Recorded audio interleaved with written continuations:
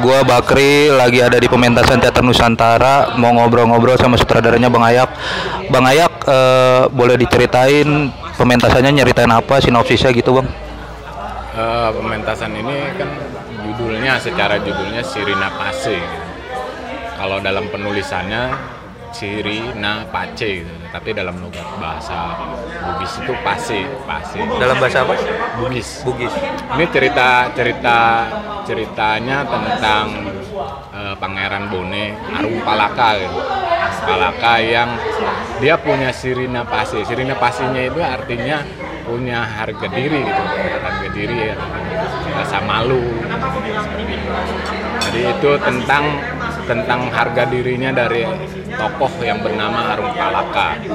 Tapi di dalam konteks yang monolog pementasan monolognya ini kita ini adalah tokoh manusia yang zaman sekarang ketemu dengan leluhurnya, yaitu Arung Palaka, di mana manusia si tokoh yang ini dia ketemu sama tokoh leluhurnya Arung Palaka untuk menemukan hakikat dari Sirina Pace, hakikat harga diri seorang Bugis.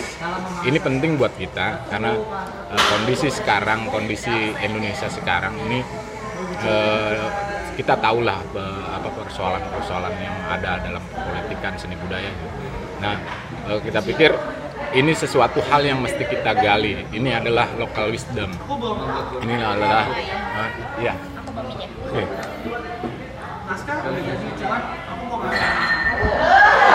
Kita harus belajar dengan pada kebudayaan kita sendiri, pada tradisi kita sendiri, bahwa di situ ada perjuangan, ada pertarungan harga diri kita terhadap kemanusiaan kita. Itu yang pengen kita ceritakan. Kalau ide ceritanya lu ngambilnya dari mana Bang? Maksudnya apa pengalaman, apa lu boleh baca dari mana?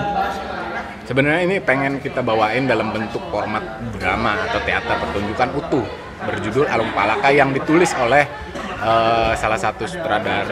seorang sutradara, aktor dan penulis teater dari Dewan Kesenian Makassar, yaitu Bapak Ahmi Sarip. Nah, ini yang mau kita bayanin Arung Palaka, tapi yang diadaptasi atau dibongkar lagi menjadi naskah monolog berjudulnya jadi Sirina Pace. Jadi emang gagasannya atau idenya emang dari proses kita latihan Arung Palaka itu. Untuk pementasan ulang tahun Teater Nusantara kita bawain dalam format monolog, judulnya Sirina Pace. Berarti ini acara 10 tahun ulang tahun Teater Nusantara. Berarti dia ulang tahun setiap tanggal 4 ya? Kita sebenarnya berdirinya tanggal 5 Mei. Tapi tadinya kita pengen ngadain di Panti Asuhan Uswatun Hasanah. Karena ini kita udah tetapi di sana itu berbenturan dengan ada penutupan pengajian dan wisuda. Jadi kita pindahin ininya pentasnya di Marwa di Sanggar Nusantara pas tanggal 4-nya, karena tanggal 5-nya nanti ini internal kita untuk apa evaluasi kita internal. Berarti alasan lu nggak milih main di gedung yang pertunjukan yang lebih besar, boleh tahu Bang? Ya, kita Teater Nusantara dari 10 tahun ini memang dari awal sebelum terbentuk dari Teater Nusantara, awalnya kita juga Teater Koin. Dari Teater Koin kita sudah menempati, kita sudah masuk dibina sama Karang Taruna. Bina bukan secara ininya tapi secara struktur gitu.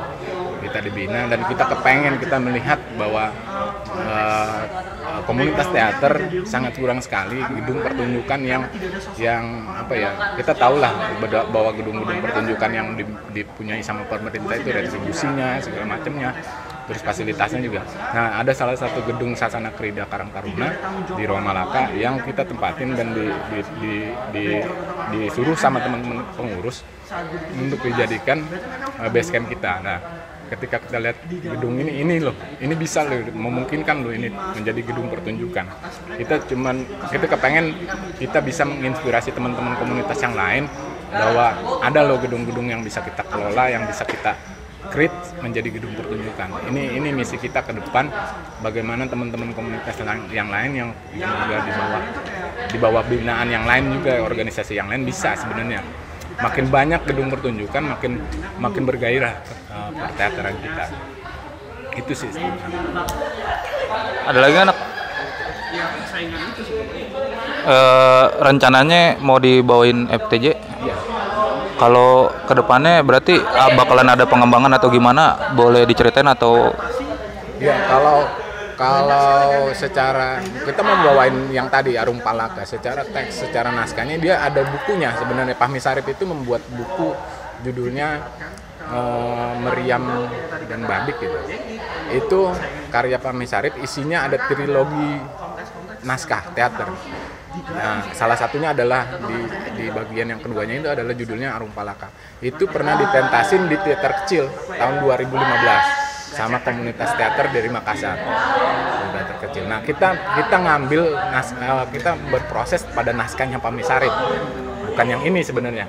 Nah, untuk KTJ kita bawain yang itu, tetapi tentunya kita sesuaikan dengan ininya kita, proses kreatif kita. Oke, terima kasih. Ada apa lagi ya? Ngomong apa lagi ya? Nanya apa lagi, Nat? Niatnya Bang, kalau ini kan tujuannya sekaligus sosial juga, apakah nanti ulang tahun berikutnya akan seperti ini atau ada tema baru bekerja sama dengan mungkin dengan selain panti sosial atau panti ini apa dengan anak-anak jalanan atau apa, kayak gimana Bang?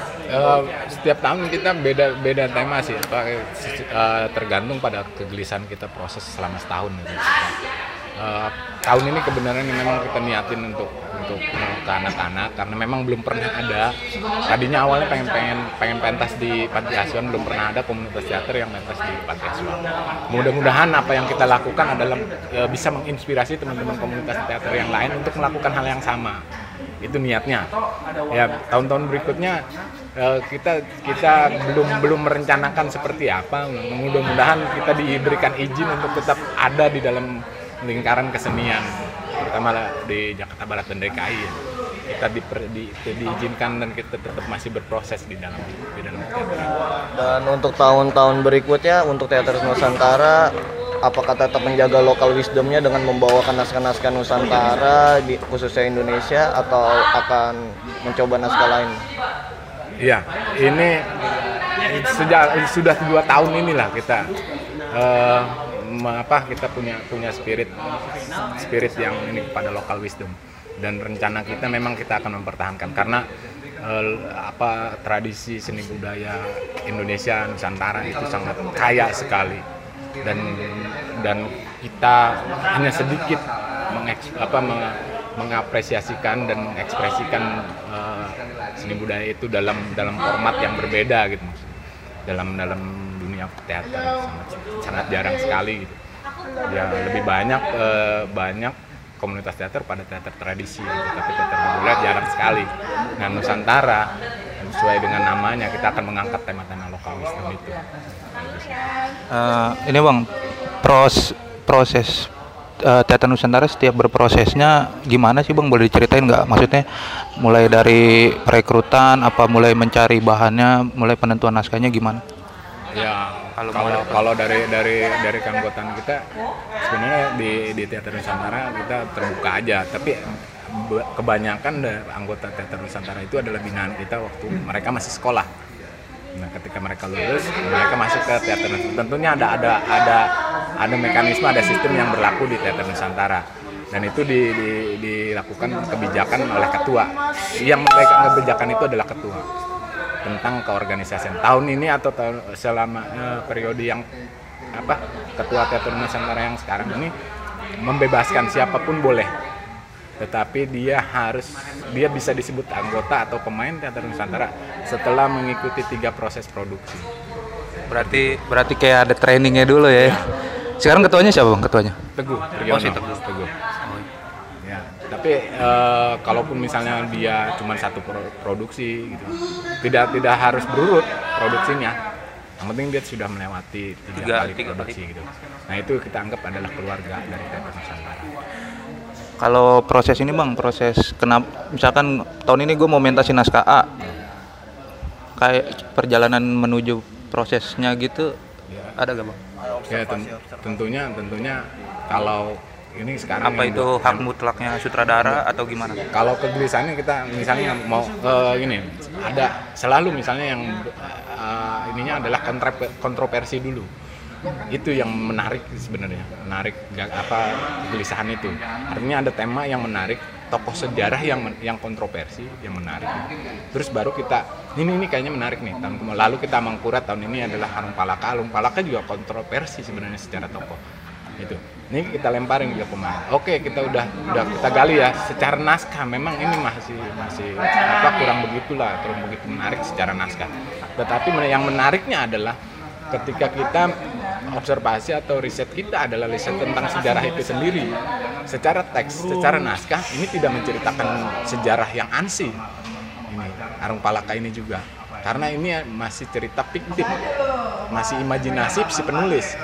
Tetapi ada narasi sejarahnya yang sepotong gitu. Nah, yang sepotong inilah kita riset. Sejarah siapa Arung Palaka sampai ke tokoh-tokohnya. Itu ini yang menarik dan yang ini yang membuat teman-teman di Teater Nusantara bergairah atau punya spirit untuk menggali local wisdom itu. Seperti itu. Gini bang, kan tadi Bang Aek sendiri bilang kalau bahwasannya akan tetap berkarya pada naskah-naskah tradisional. Nah, melihat ya peristiwa zaman sekarang, anak-anak yang zaman sekarang, anak generasi milenial, gimana sih Bang Aek narik anak-anak zaman sekarang untuk tertarik terhadap local wisdom itu, terhadap cerita-cerita tradisional dengan tokoh-tokoh tradisional, gimana Bang caranya? Ya, kalau ya ini salah satu tantangan sebenarnya. Tetapi kalau gua nih, kalau di Nusantara karena dari dulu ya terbiasa kita dulu tuh ngasuh adik-adik tuh dengan cerita-cerita wayang gitu, dan wayang aja nggak akan selesai gitu dari cerita wayang, dan sebenarnya itu banyak imajinasi kita terpancing gitu, dari situ. Itu salah satu misalnya pewayangan, belum lagi tokoh-tokoh yang ada di Nusantara, dan itu kalau kita diceritain itu menarik sekali gitu. Tokoh-tokoh yang ada ya, tokoh pahlawan atau tokoh mitos atau tokoh legenda yang ada di Nusantara itu beragam sekali, dan kemampuan kita lah mengemasnya gitu. Biasanya kalau gua di Teater Nusantara gua cerita dulu gitu. Cerita misalnya ada konteksnya kemana nih. Oh, kita lagi misalnya peta perpolitikan di Indonesia nih lagi begini. Gua lemparin tuh cerita yang hampir semirip-mirip gitu misalnya. Dengan tokoh bisa tokoh mitos, tokoh legenda atau tokoh sejarah gitu. Gue ceritain, dan itu menjadi perbincangan. Nah, ketika enak nih kalau kita bawain ini, coba cari naskahnya, cari dulu penulis yang memang menulis tentang itu. Kalau nggak ketemu baru kita riset yang lain dan kita bikin. Kalau memungkinkan kita bikin naskah, kita bikin seperti itu. Kalau ini bang, kan tadi kalau gue tangkap dari omongan lu kayaknya Teater Nusantara mau secara bikin ciri khas. Gue mau bawain naskah-naskah yang local wisdom itu bakalan jadi kayak terjebak gitu gak sih bang? Lu bakalan terus saja ada di situ dan nggak mau mencoba keluar atau gimana? Justru ini justru kekayaan kita, bukan justru kita yang harus menyerang pemikiran di luar gitu. Sebenarnya dengan senjata itu senjata yang kita punya. Artinya itu bisa memungkinkan apapun yang kita lakukan sebagai kreator gitu. Sebagai kreator dengan modal itu kita bisa sebenarnya. Soal banyak juga komunitas atau grup-grup teater yang di luar juga mengadop cerita dari lokal kita, dari kebudayaan kita. Kenapa kitanya juga enggak gitu? Justru itu yang menjadi daya tarik kita. Gitu.